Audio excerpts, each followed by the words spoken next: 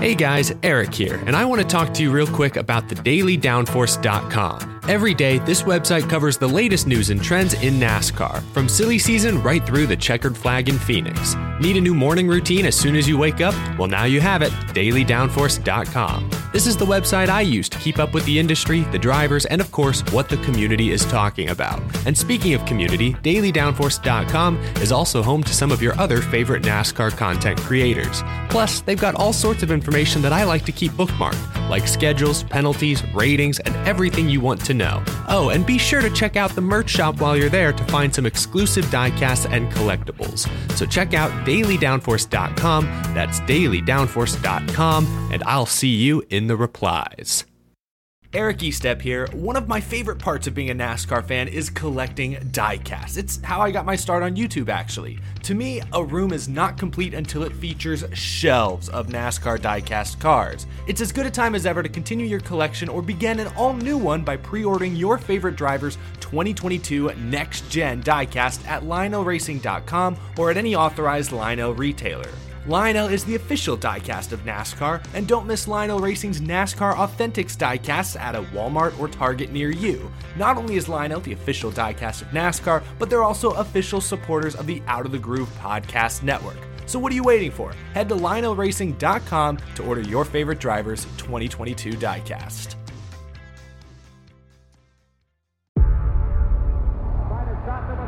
Before history is written, it's played. Before it's frozen in time, it's fought one shift at a time. Before it's etched in silver, it's carved in ice.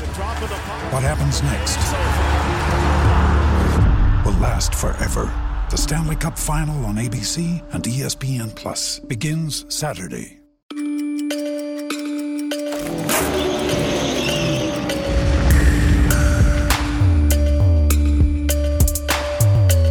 Welcome to Power Hour, presented by Circle B Diecast. I'm your host, Eric Estep, joined by the other host of Power Hour, NASCAR driver Brennan Poole. Brennan, welcome to the show, episode 6. How you doing?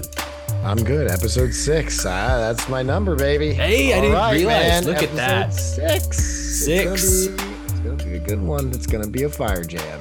I'm excited. This is going to be great. The show, of course, is sponsored by Circle B Diecast, and fans of Out of the Groove Power Hour can use code OOTG for free shipping on orders over $30. Brennan, I'm excited because just a couple days ago, a very exciting box arrived at my front door. I picked this up recently. Well, I say recently, I pre-ordered it quite a while ago, but now Eric Jones Southern 500 Win Diecast. Yeah, it's the first next-gen 124 scale car I have in my collection. I'm very impressed. I love the confetti and appreciate Circle B Diecast delivering this thing neatly to my front door. Brennan, what diecast do you have to show off? What's one of your favorites in your collection that you want to talk about this week? Mine is also a race winner. Hey. And it's a raced version. It doesn't have the confetti on it, but this is Dale Earnhardt Jr.'s number 3 victory car from Daytona, and it's raced.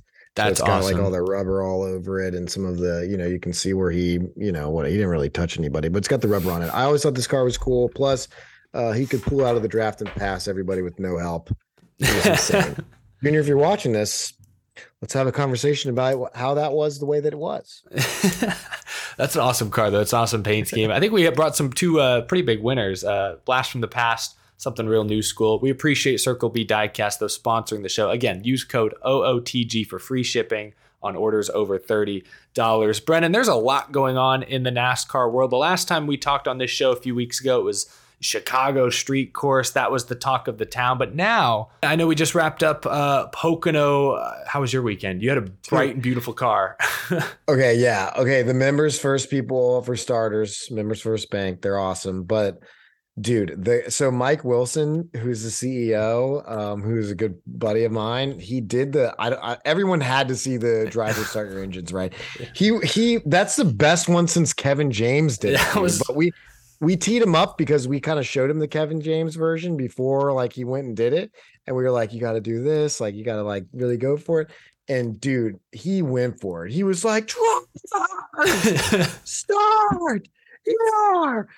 And like, if you haven't seen it, like, you've got to check it out, or maybe we can clip it. Yeah, Or I'll see if I can post. find a clip of it because it's I worth hearing. I have it. You like, I'll have to Okay, send it to send you it to me. because We'll insert it. We'll insert it right here. Drivers, start your engines! So shout out Mike Wilson for the driver start your engines. But yeah, I thought Pocono was a wild and crazy race, and there was a lot of action on Saturday with crashes. Our strategy didn't pan out, so we didn't run that good. So we'll skip over that. And then, I mean, people were fighting on pit lane in the Cup race. Yeah, it was nuts. Denny Hamlin was saying he didn't hit people when he did, and now people on Twitter and everywhere else are saying he didn't touch them, but he did touch them. Yeah, it So was I slight. don't know. Who knows? It was slight. Yeah, good drama, good controversy after Pocono. Helps keep these summer months. I remember when the summer months used to be like dry. Like, no disrespect to these tracks, but you'd go to Pocono, and then you'd go to New Hampshire, Sonoma, then back to Pocono, and I was just like you'd have Daytona sandwiched there in the middle over July 4th, and that was like the saving grace of the summer. But now, I mean, I think New Hampshire was a good race. Sonoma was interesting. Pocono, I mean, the crowd was fantastic. Pocono slapped. Pocono, second year in a row, has given us plenty to talk about and to react to as fans. So, no, the summer has been hot, both on the track, but also off the track, Brennan. I want to talk about NASCAR free agency. As the summer is heated up, everyone's talking about free agency. And this may be kind of an awkward conversation with you because I know you're kind of in the middle of it. Like, you are a NASCAR driver who's, you're with a team currently, but you've driven for 3 different teams this year in NASCAR at some point or another. So I know you're a guy who's always looking for that next opportunity as well.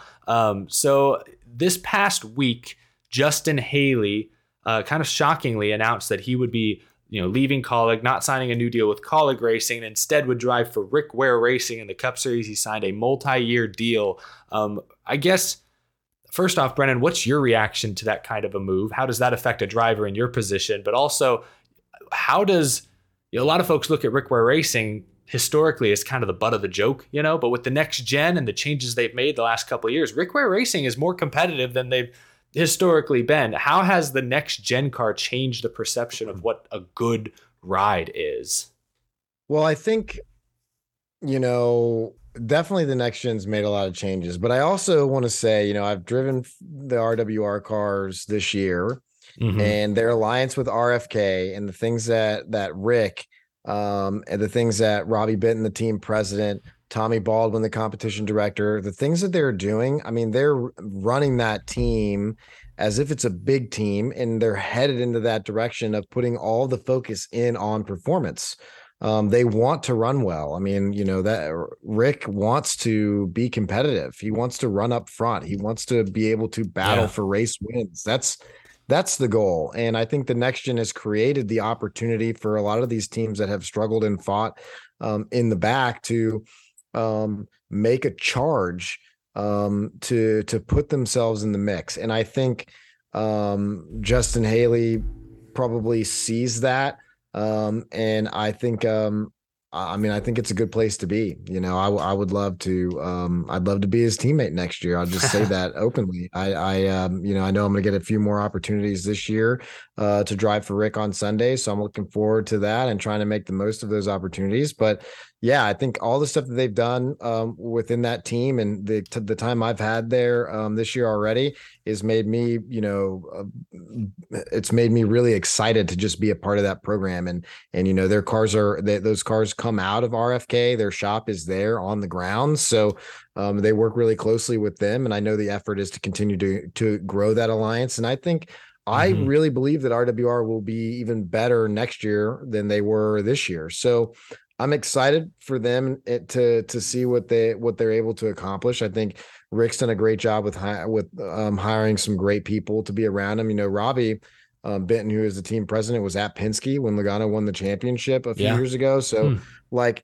he's got really great people in place. And then of course the alliance and being able to get that support and help and all that stuff is huge. And Shoot, man. I mean, I know Cole Custer had a hard go at it at New Hampshire, but man, he was running 22nd. Yeah. And when I drove it at Kansas, I ran inside the top 25, the whole race till we got caught up in an incident at the end. So you're top 25 at Dover, right? Yeah, I ran inside the top 25 and thanks, Ross. Just giving you a hard time. The Ross. meme never dies. I know. But yeah, so like I really think that's a good move. I think it is. Do you think I mean, you talked a little bit about their alliance with Rick Ware Racing, specifically talking about Rick Ware, but also just teams in general. How important are technical alliances these days now that the next gen is virtually, it's a spec car. So how important are those types of alliances? Well, the big teams are still the big teams, and they still have a lot of good engineers on their program that are finding all those little things that add up to the raw speed. And, that alliance is incredibly, incredibly helpful. And you look at, I know it's a new car, but I mean, still, I think you have to have that support system with your team if you're not already one of the big teams. So if you look at it, a lot of the teams that do run well, some of the midfield teams, if you will, they all have those alliances. And there's every once in a while, man, one of those cars is in the hunt to win races, whether it's Colleague or the 47 with Stenhouse. He's been having a heck of the second half of the season. He's like running in the top 10 every week. Those teams that have those alliances certainly help them have more speed. I mean, it's just it's a big help all around. So I think it's very, very important to have it if your goal is to be competitive. You can hear, I don't know if you can hear, there's a fire truck going by, so I was trying to mute my microphone for a second, but I can barely hear it. Yeah, I think you're good. Apologies to the listeners at home. That's not happening in your world. That's happening in my world right now. What was I going to say? Justin Haley. You said you like this move for Justin Haley. Good move for Rick Ware, all that stuff. Mm-hmm. I agree. I think Justin Haley, 4 years ago, leaving Colleague, who I guess was also a very new team at the time, but leaving Colleague for Rick Ware would have been a total head scratcher. But now, at the very least, obviously they have the potential now to build something great over the next few years. But at the very least, Justin Haley was able to take control of his own future. We talk all the time about how it's a numbers game as much as anything in NASCAR these days. And I don't know that Justin Haley brings much sponsorship. I think that was probably the holdup at Colleague, why those negotiations seem to kind of take weeks and month after month. It was like, yeah, we'd like to bring Haley back, but money, making the numbers work. And he could have just waited on that deal for months. And then last minute, they bring someone else in at Colleague, and Haley would have been out of luck and had to scramble. But him making this decision now to pursue a team that actively recruited him, I think that's great for a young driver like that. You get some job security for the next couple of years, and you're in control of your own fate, your own destiny. That's pretty great. But I guess on that note, Brennan, we talk all the time again about how much these teams demand, or at least ask for. Maybe demand's a strong word. They sometimes settle for less, for sure. But how much teams ask for in terms of sponsorship from drivers. How much is that affecting silly season or free agency this year in your eyes? Yeah, I mean, I think it always plays a role every year, minus like a few guys at the very, very top of the sport. But even then, it can still affect those guys like we saw with Kyle Busch. Sure. So, I mean, no matter what, I think you still have to have support. I mean, the teams are constantly looking for funding, just like all the drivers in the sport are constantly looking for funding too. So I think it definitely is a factor. And the more of it you have, the better situation you can be in. But it also depends on the driver too. There are some drivers that a team may be wanting to get, that they may be willing to take less funding for, or maybe collectively as a group make an effort to find it together, and what that looks like. I mean, there's a lot of different variables that come into play on a deal happening. But I think for the most part, if you want to be safe, I mean, you got to be walking around with a pretty good partner, or at least a couple of pretty good partners. And, it's easy to follow it when you see other drivers move from team to team to team, and they like have the same partners from team to team to team to team. Like you kind of can put two and two follow it. together. Yeah. Yeah, there's been a lot of big drivers, even big drivers, whether it was Kevin Harvick or Martin Truex Jr. or there's been more than that have you've seen they drive for somebody and the next year they move and it's like the same partners are with them, and having that support means a lot. And as a driver, it gives you a lot more control over your destiny too. So but I mean, I like the move for Justin. I like the move for RWR. I like, I'm inside of RWR a little bit, but I see the things that in the direction they're headed in. I like that direction they're going in. I think they're a lot closer, I think, than people realize to being a serious threat every week. They're close. So, they're right there. And so, that their time is coming. So I mean, we'll see what happens. I think that this is the first domino to fall. I think there's going to be a lot more, and I think this offseason, there's going to be a lot of shakeups, and people are going to be like, "Whoa, wow, this is crazy." I don't know. I'm just speculating at this point, but I think there's going to be a lot more movement in all the series, from even in Xfinity and trucks.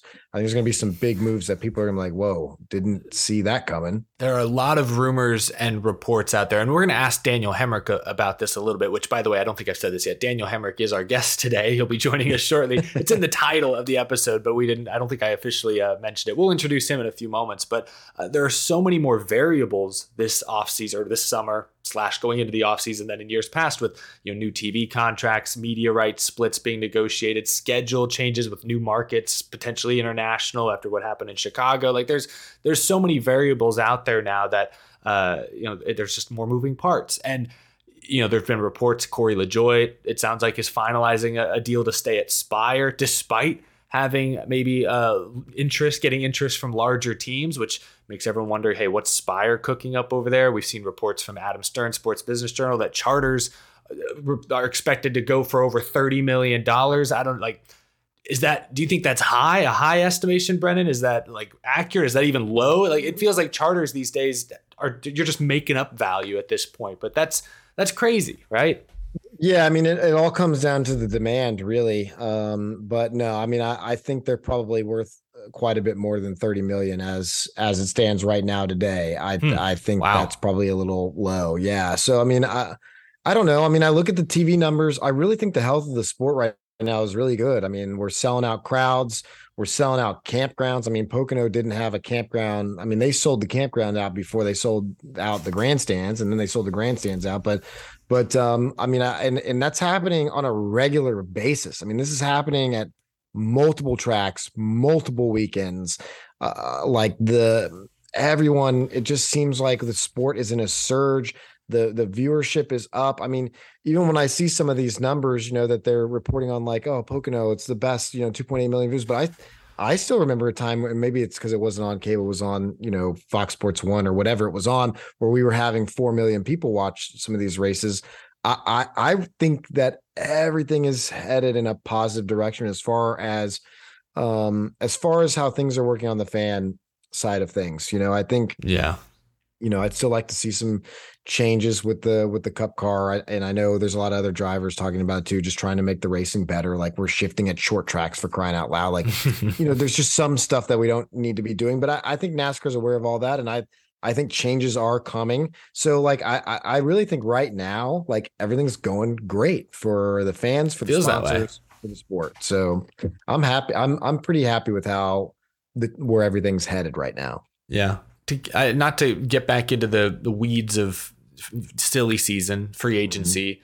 I've been using both terms now interchangeably, because I get comments in my videos that say they think silly season sounds too silly. This is serious. It's serious season. This is important.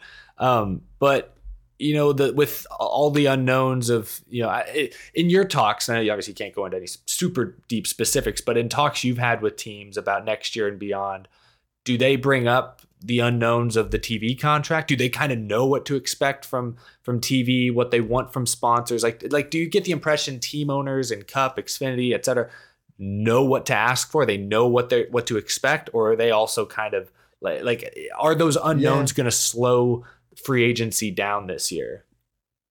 I think it's a really good question. I think that's a really, really good question. I would say, Xfinity and trucks, I think all the team owners there pretty much know what to expect.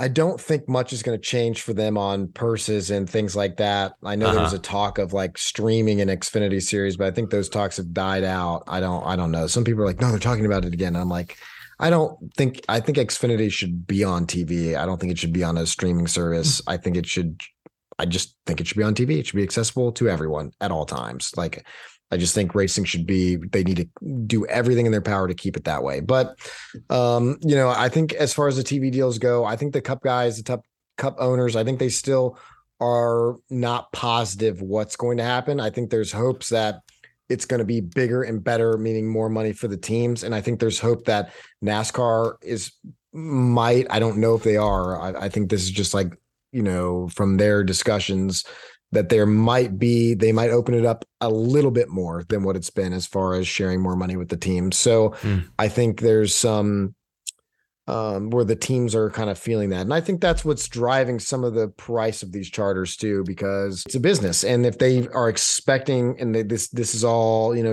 people are trying to buy these charters before this new TV deal and this new stuff comes out. So, and as people buy in, the number just keeps climbing. But I think they're hoping, that the TV deal is going to be big, and it's going to end up being more money to the Cup team owners that have charters. Yeah, it's going to be interesting to see if and when, because like those agreements could be made any week now. I think everyone would hope, and so I guess that's why it's you hear LaJoy signing a multi-year deal, Haley signing a multi-year deal, but like Denny Hamlin, Martin Truex. They don't have anything on paper for next year yet. They're still, I don't know. It's just, I can't tell yet if all that uncertainty is going to slow things down this summer going into the fall, or if it's going to speed things up, or if like everyone's waiting for the domino of the TV contract being signed to fall to really solidify things. But if you're a guy like Denny Hamlin or Martin Truex Jr. and you have sponsorship money attached that's true. to you, they're in their own category. You might be waiting for that TV deal intentionally to fight for a bigger salary. That's a good point. They might be waiting intentionally for that, but it's the NASCAR version of holding out. Like maybe that is like Truex keeps saying, I got to come to a decision soon. I got to make a decision soon. And then he keeps pushing it out and out and out. Yeah. Then think about that. If you're a guy like Corey or Justin Haley, job security is the most important thing to them. Good point. They want to be racing and they want to know they're racing. So they're at a disadvantage on some of those negotiations because the teams know that.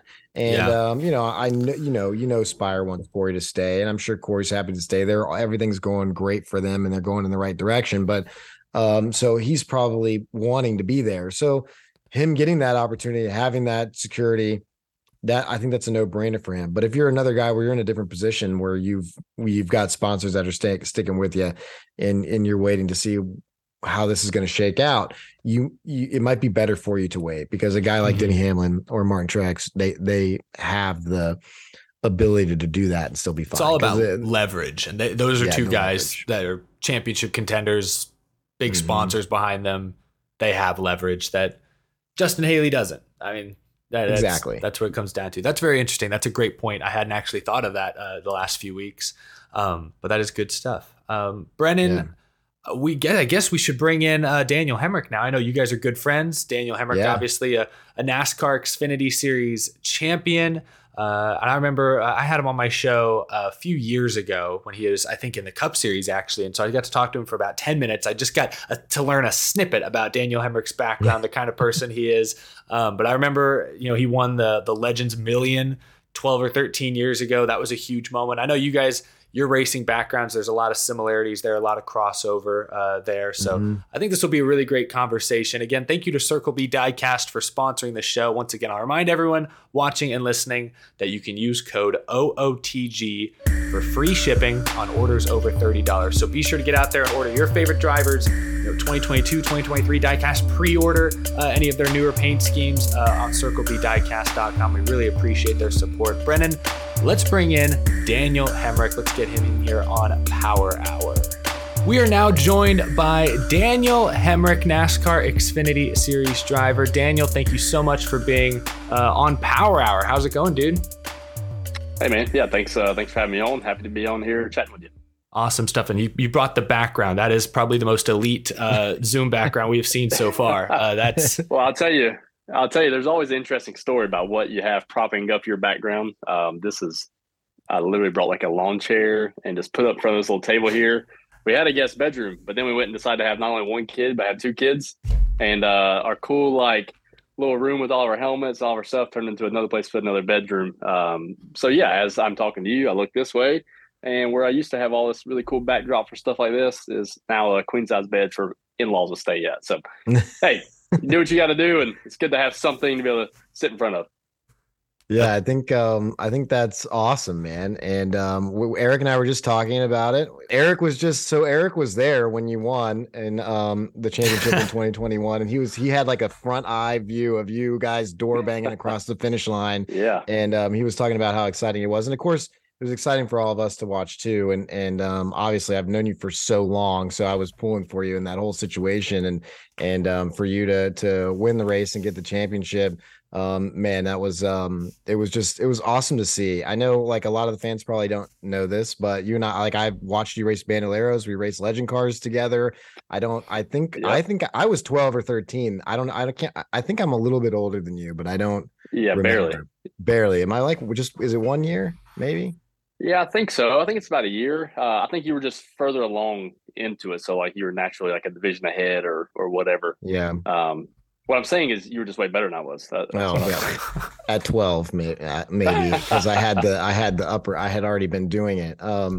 Yeah, but yeah, I just find it so interesting. Like, you know, for me, like I look at the field and I see there's only 38 guys that race on Saturday and 36 guys that race on Sunday, and for us to have known each other when we're so young, and then to like still race against each other at like the highest form of motorsports in this country.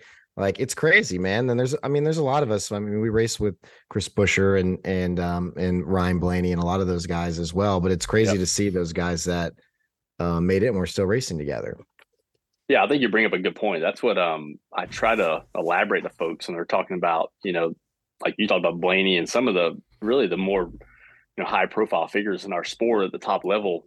It's crazy the amount of individuals that are still fortunate enough to call this their way of life, still doing this, that we kind of grew up week in and week out, whether it be local short tracks or whatnot, running around playing football in between, you know, being on the racetrack or whatever you're doing, right? Like we all grew up as kids racing along the lines of, hey, we want to be able to do this one day. But the thought that percentage of kids you're racing with at that time, a lot of us are still, like I said, fortunate enough to do this at this level is pretty wild, man. So I know you and I recently got to catch up there at Chicago Street Course in our little driver lounge, which was really cool. They had set up for us. You know, we're just talking about just how fortunate we are to continue to do this and continue to, you know, keep taking a step up the ladder whenever folks get to the point where they can't do it and continue to show up. So it's funny how we've all kind of honed in on our craft, but we've done it since we were 10 years old battling each other.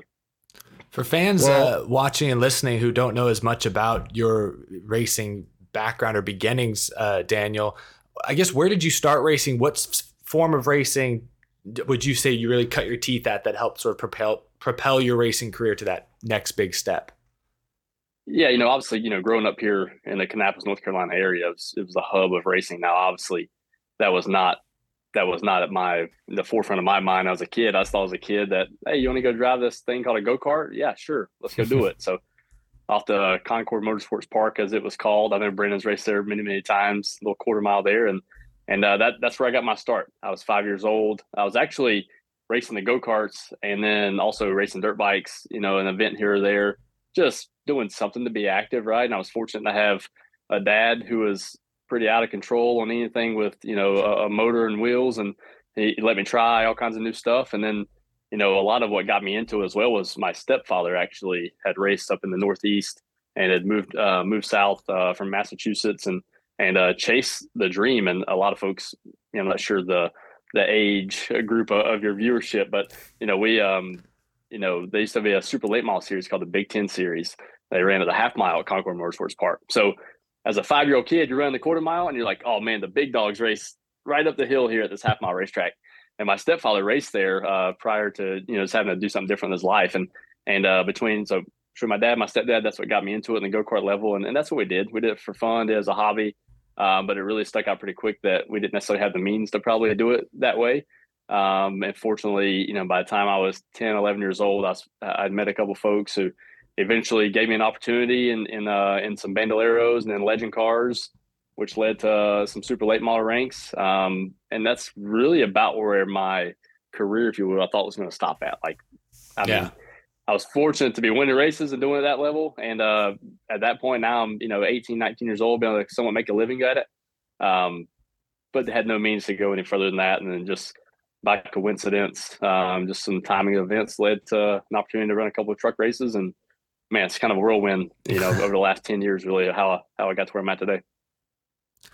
And Brennan, where did you first meet Daniel? Y'all were talking a little bit about your racing background, but where did you guys first race against each other? I think I met Daniel for the first time at the summer shootout. I think it might have been at Concord because I did run the little quarter mile too, but I think it was at the summer shootout in like 05. Yeah, I remember very vividly, actually. I might remember a little better than you did. Maybe not. Probably. So Brennan was in what was called the pro class, and I was in one legend car class below that, which at that time was called the semi-pro. And I was driving, it was actually the first car owners I had, Tim Latiga, who's actually now a mechanic on Austin Hill's Xfinity car.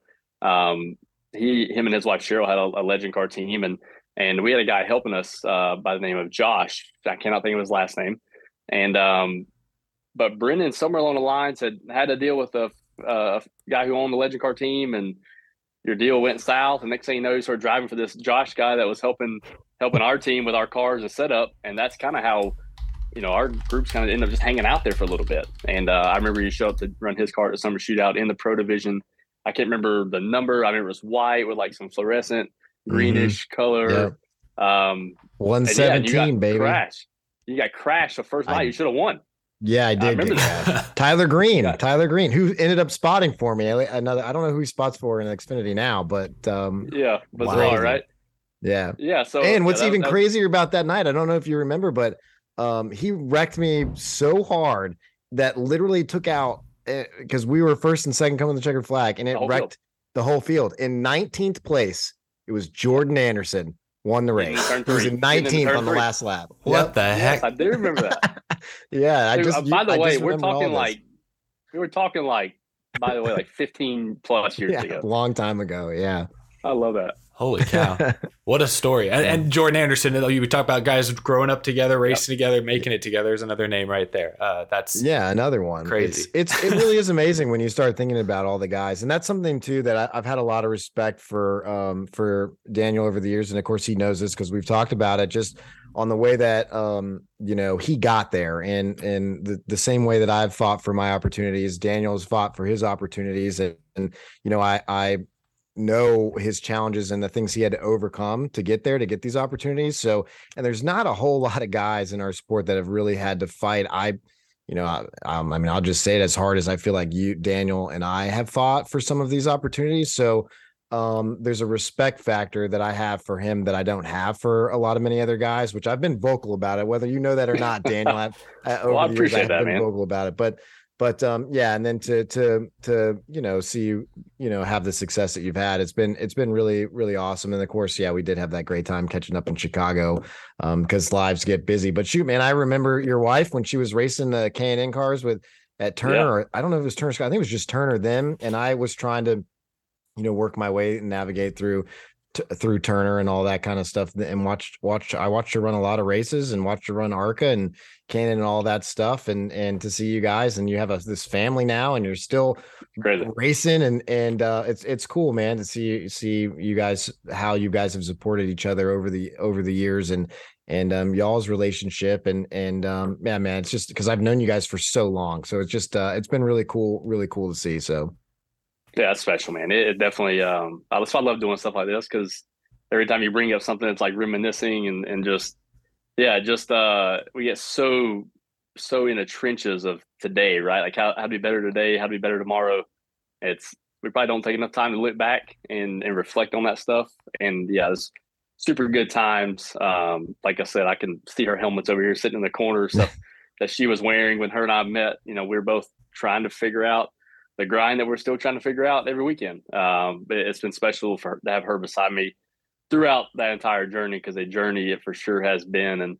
And taking the conversation back to where it started, talking about Eric seeing me win the championship at Phoenix, that's what one of the questions I got after that was like, what was your favorite, what's your favorite racing memory, or, what did you enjoy the most about this night? Like everybody kept talking about this one night. And in all reality, I was like, I had someone very wise and has helped me a lot in my career tell me so many times getting to that point well before it happened that, just keep remembering everything else that's going on. Yes, what happens next is important, but right now, this journey you're on, like the destination, whenever you get there, however you get there, wherever that is, that's all fine and good. But this journey is what it's all about. And I've enjoyed this journey. Having to do it the way I've had to do it. You and I both know it is exactly the grind that we talk about. But what else are we going to do, right? Like it's so rewarding having folks not only talk about what you've done in the past, but you really kind of do it on the merit in which you've done it in and the ground you stood and it's been a special ride. Well, I've been able to see you, I remember one race in particular. This is an old one too, so I'm going way back, but ARCA race Berlin, and you're there watching and supporting, and Kinsey is driving. And I just think of that dynamic of how many times that you've watched her race and perform, and how many times it's been flipped and she's been there for you and watched you perform. So what an interesting dynamic you guys have, and certainly just what a wild journey. And I agree, it's all about the journey, and you and I look at it very similar. So it's just cool getting to talk about those things. I know, no doubt. And I know you're with a new team from when you won the championship that we've all been discussing. This is your second year at Colleague Racing. And we've seen, some progression from the first year to the second year. How do you feel like your year's going? Where do you feel like you guys are at? And just talk maybe a little bit about, how you feel about the remaining part of the season. Yeah, I think the recent kind of uptick in performance, whether it be, I'm just going to put it all in one category and call it performance in general. I mean, pit road to on track to decision making to our race cars. I feel like everyone at Colleague Racing is just taking that next step, at least a step to kind of give me a little bit more comfortable. You and I both know like how important it is to have something that you want to feel in a race car, especially growing up doing the way we did it. So we've kind of slowly but surely honed in on that for me.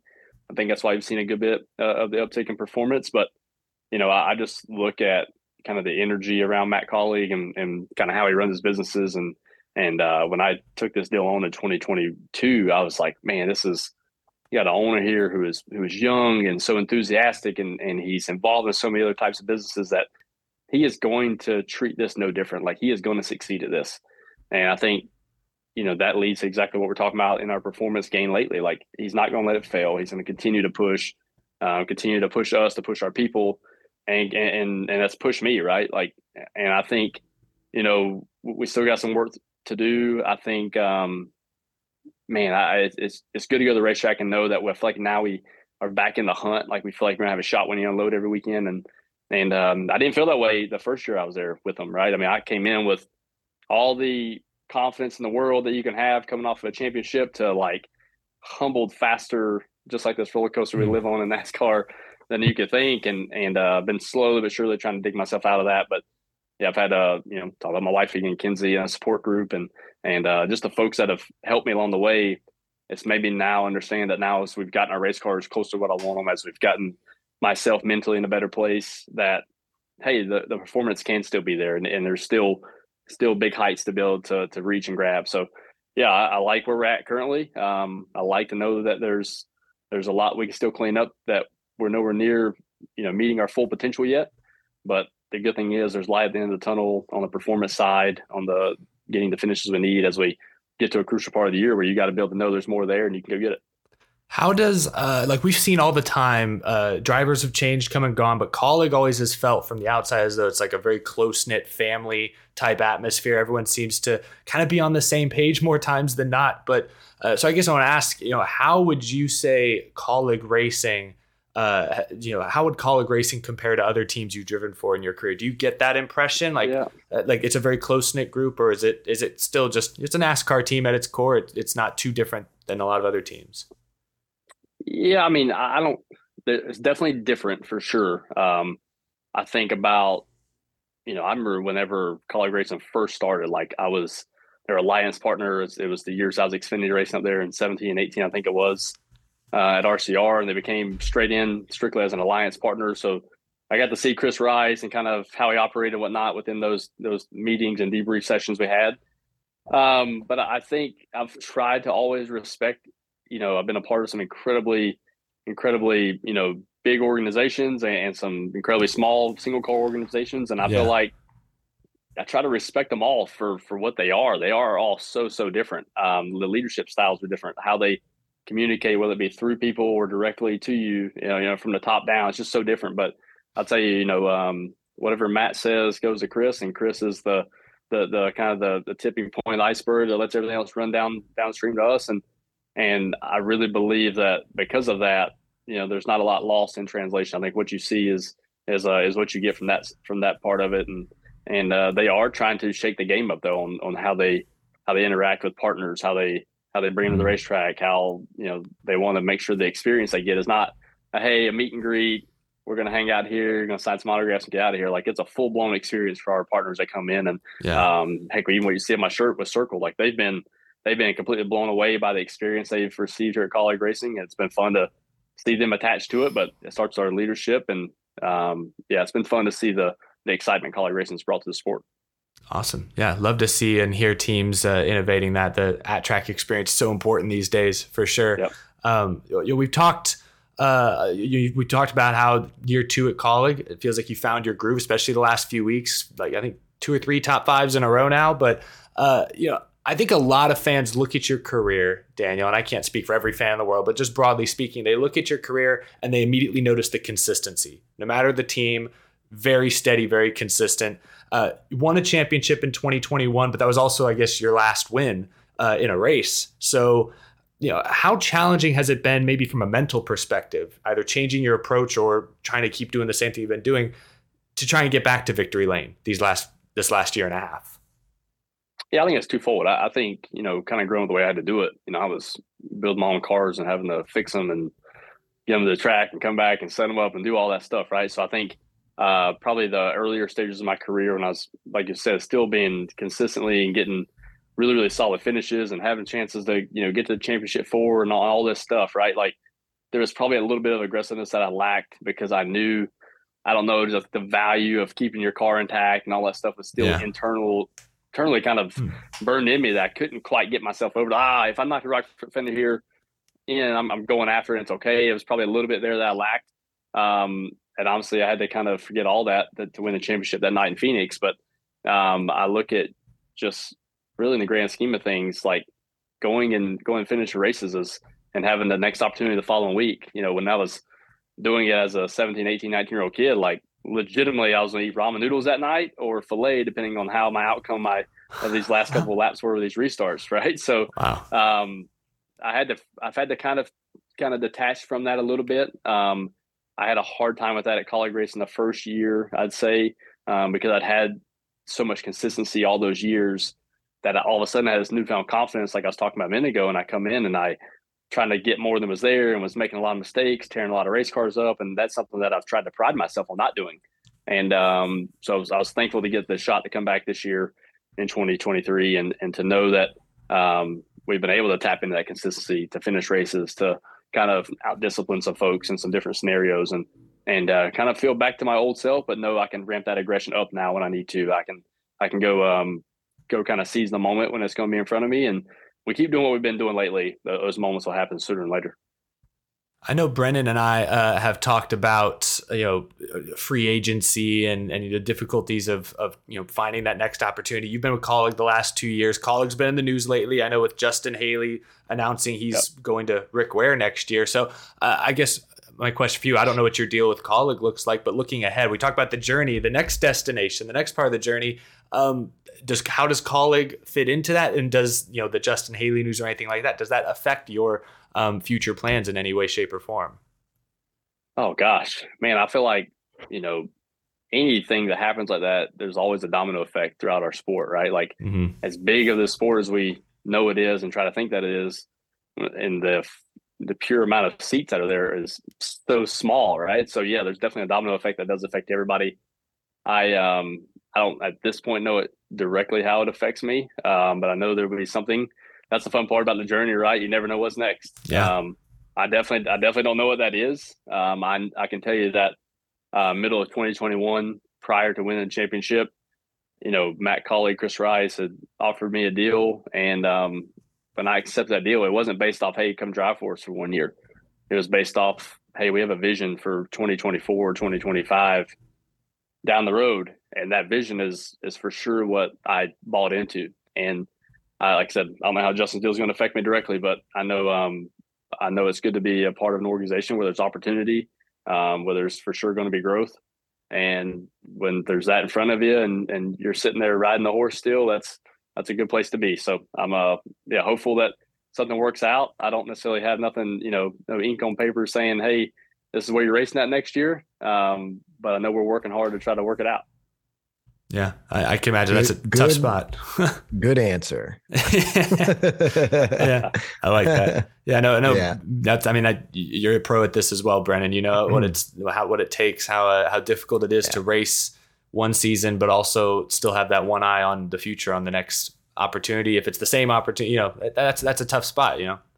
Yeah, I think, as a driver, we're all fighting for like a piece of the pie, right? There's only so many seats. There's only so much pie, and we're all fighting for like a piece of it. And to Daniel's point, right? Like, you never know what's around the corner. You never know what's going to happen. You see guys move and other things move, and it's going to shake some stuff up, and you just hope it shakes some stuff up in a direction that works out better for you, so yeah, it's starting to get that time of the year. I think that announcement that did just happen was like kind of like one of the first dominoes. So we'll see what happens with the rest of the dominoes, and hopefully we all end up in a place where we're happy and can go do what we love to do. So I like this time of the year can be like dreadful for drivers, but sometimes it can be really exciting too, depending on what position you're in. So I'm certainly looking forward to seeing what happens over the next couple months for me and for Daniel and other people that are in the sport too. It's going to be, I think this silly season is going to be an interesting one. I agree. I think, kind of not sure. I don't want to take over this where your segue is your next part, but like there's so much involved, within what happens in 24, right? We're talking about TV contracts. We're talking about the charter agreements. We're talking about, I feel like, the nod of, hey, I got the charter and the value of that is gone just out of the roof now of, right. There's only so many of them. And I think that's a whole nother, you could talk for hours on that, but here nor there, it's just, there's so much going on right now that I agree. This particular silly season, I hate calling it that, this particular silly season is about to really get turned upside down, I do believe. Yeah. Yeah, I guess it's like more of a crazy season than it's not nothing silly about it. It's just crazy, but we call it silly season. Bizarre. It is. Yeah. Well, I don't know if Brennan has any final questions. My final question for you, Daniel, I guess, again, looking ahead, but, looking ahead to the end of this season with the playoffs around the corner, the end of the regular season around the corner, I guess what more do you need? Does your team need, or what are you guys looking to do to take that next step and potentially be championship contenders this year? Yeah, I mean, I'll be truthful with you. About 7 weeks ago, I felt like we needed to be able to contend, have an average running position inside the top 5 to 6. I feel like we're about 1 or 2 spots away, average running position throughout these races, to be a serious contender each and every week. Like, and the next part of that's leading laps and like I said, increasing that average running position. You can do that. It's incredible how much your total point days, how much that increases, how much your stage finishes and your final point gain on the day, where it ends up at. There's no bigger precedence than winning, our own winning now than ever. But we for sure went the right direction on getting ourselves closer to that. And man, I don't know. I can't help but think back to 2017, and I think we were 8th or 9th all year points, and we got some stuff figured out between myself and the race cars. Next thing you know, we're racing for a championship at Homestead, with it very much so lingering in front of us as the favorite to win this thing, and we have a dead battery to take us out of it. So losing one that way, winning one the way we won it in 21. But I get some sense of I don't know, just some certain sense of confidence in knowing I've been on both sides of it, and knowing this race team is just as capable of any of those particular situations. And look forward to seeing what this 11 group can do as we continue on down into the regular season and into the postseason. Well, Daniel, we wish you the best of luck, man. I know I'm going to be out there on track with you at the same time, but we're pulling for you, and we're thankful that you came on and got to chat with us for a little bit. I thought, man, it was a great conversation. Yeah, likewise, man. As well as I do, I'm always pulling for you. I know not specifically the grind and what you're trying to do at this level, but we've all had to be a part of that grind growing up. So best luck to you in crazy season, silly season, whatever it is. Crazy silly season. Think about everybody. Yeah, crazy silly season. Hopefully we all have a chair when the music stops, and we're pulling for you as well, man. Yeah, thank you. Awesome stuff. Thanks for joining us, Daniel. Appreciate you being on. Appreciate that. Yeah, thank you. Huge thank you to Daniel Hemric for joining the show. That was awesome. It was awesome to hear you guys at the beginning sort of reminisce a bit about your early racing years. That's pretty cool. I do think it's crazy how so many drivers from, 10, 15 years ago, like I think back to the K&N East Series in like 2012. You look at that field and it was stacked. You look at who was in the K&N field in 2012, and it was, I don't remember off the top of my head, it was like Bubba, it was Blaney, it was, I think, Chase Elliott maybe, it was Suarez might have even been in that field, I don't remember, but it was stacked. All these guys that made it to Cup, many of them have won races and even championships, so it's great to see so many of you guys make it so far along in your NASCAR career, and the journey is just beginning, so that's great. Brennan, it's time now for one of my favorite segments each week. It's the fan question segment. We don't have a fancy name for it, but we've got a pretty good question this week that I think is very open-ended and will allow for us to sort of name drop some iconic drivers and even more iconic NASCAR paint schemes. So, all right, you ready for this? I'm game. I'm ready. Hit me with it. So this question, which was posted underneath our most recent Power Hour podcast episode on YouTube, comes from dit.tot 8303. I think I'm saying that correctly. Their question is, I have a question for the next episode. What is yours, Brennan's, and Eric's favorite ugly paint scheme? It's one of my favorite questions to ask NASCAR fans. Keep up the great work on this show. Well, thank you, dit.tot. So what is an ugly paint scheme, Brennan, that you kind of like? Like, it's like almost like your guilty pleasure paint scheme that, you still appreciate. I know it's hard, but like when you first read the question, like the first thing that I was thinking of that just like hit me was the Travis Pastrana Roush 60 Xfinity car, where it was like blue and pink and like crazy and checkered and like weird, like stuff on the nose. Like that car it looked so crazy. Like it didn't look like a NASCAR car, but it still was cool. Like it was like almost like a rally type style paint scheme. Yeah. On a Xfinity car. And I always thought that car looked really cool, but also looked really weird. So like it was like one of those things where it's like, yeah, I guess it is kind of like a guilty pleasure type style car, because like, man, it's really cool, but also like out of place at the same time. But I like it. Yeah, out of place, unorthodox, like a fish out of water. I would agree, but that was kind of Travis Pastrana too at the time. It was. Yeah, so I think it actually works when you think of it from that level. So I'm with you there. That's a good, kind of ugly paint scheme that still has some redeeming qualities about it. I was looking around. I did some Googling when I saw this question because I wanted to make sure I left no stone unturned. One paint scheme that I think gets a lot of hate was Kevin Harvick's flannel Busch Light car he drove a few years ago. Oh yeah, it was like dark red and navy blue, and he does all these different Busch Light variants. Some have been worse, like the Millennial Pink car, the Gen X or Gen Z, whatever it was, car was terrible. Actually, one of those was kind of cool. There was one of the cars, not the pink one. He did one that was like black and green. It was actually kind of cool. But anyway, Harvick, Busch Light, they have wacky paint schemes every month, it seems like. But the flannel car, I think a lot of people look it up. Yeah, a lot of people trash that scheme. It's not amazing. I don't want to put it in my like top 10 or even maybe not even for that whole season. But I liked it. I kind of liked it. It was different. Like flannel pattern on a cup car, on a race car. It is unique. Oh, man. It worked better than people give it credit for. That's just my take. That's a goofy one. But it's cool. I mean, it's not for everyone. Cool. Do you hate it? No, Yeah, he's had a lot of goofy ones. No, what was there was the car where he had the millennial phrases on it, Yeah, right? that Isn't wasn't that great. what it was? And it was like pink and green or something. Yeah, it was That car terrible. It was awful. That car was, yeah, it was bad. Another He's one, had a couple goofy ones. another one I wanted to mention though, as a Matt Kenseth fan, I just was reminded of it was his. I want to say it was 2011, might have been 2012, but I think 2011 he drove a Kroger scheme at, I want to say Michigan over the summer, and it was like this paint scheme only ran one race, I'm pretty sure, and it was like yellow and blue with like flames going down the side and like a red 17. So like you think Kroger, you think blue and white, you think kind of like what Ricky Stenhouse does these days, and it's like that's Kroger. Yeah. This was yellow, blue, and red. Not a lot of cohesion there, but I loved that. I remember it was in 8th grade, I think at the time, 7th or 8th grade. And in my history class, we had to I'm holding up a notebook right now. We had spiral notebooks.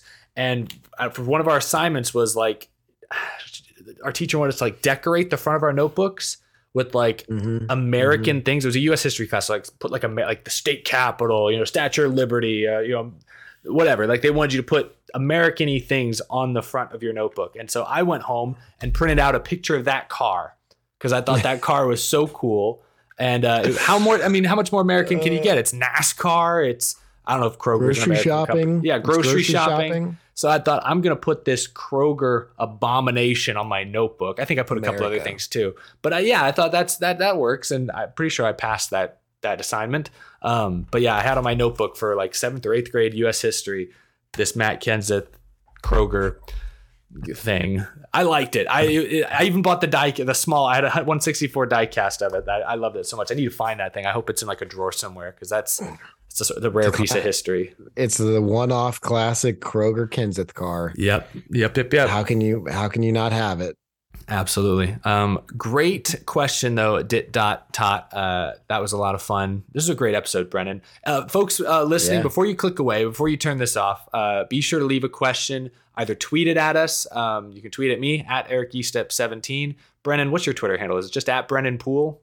Yeah, it's just Brennan Poole. Ask us something crazy, guys. Yeah, give us something nuts. Throw us a one for a loop.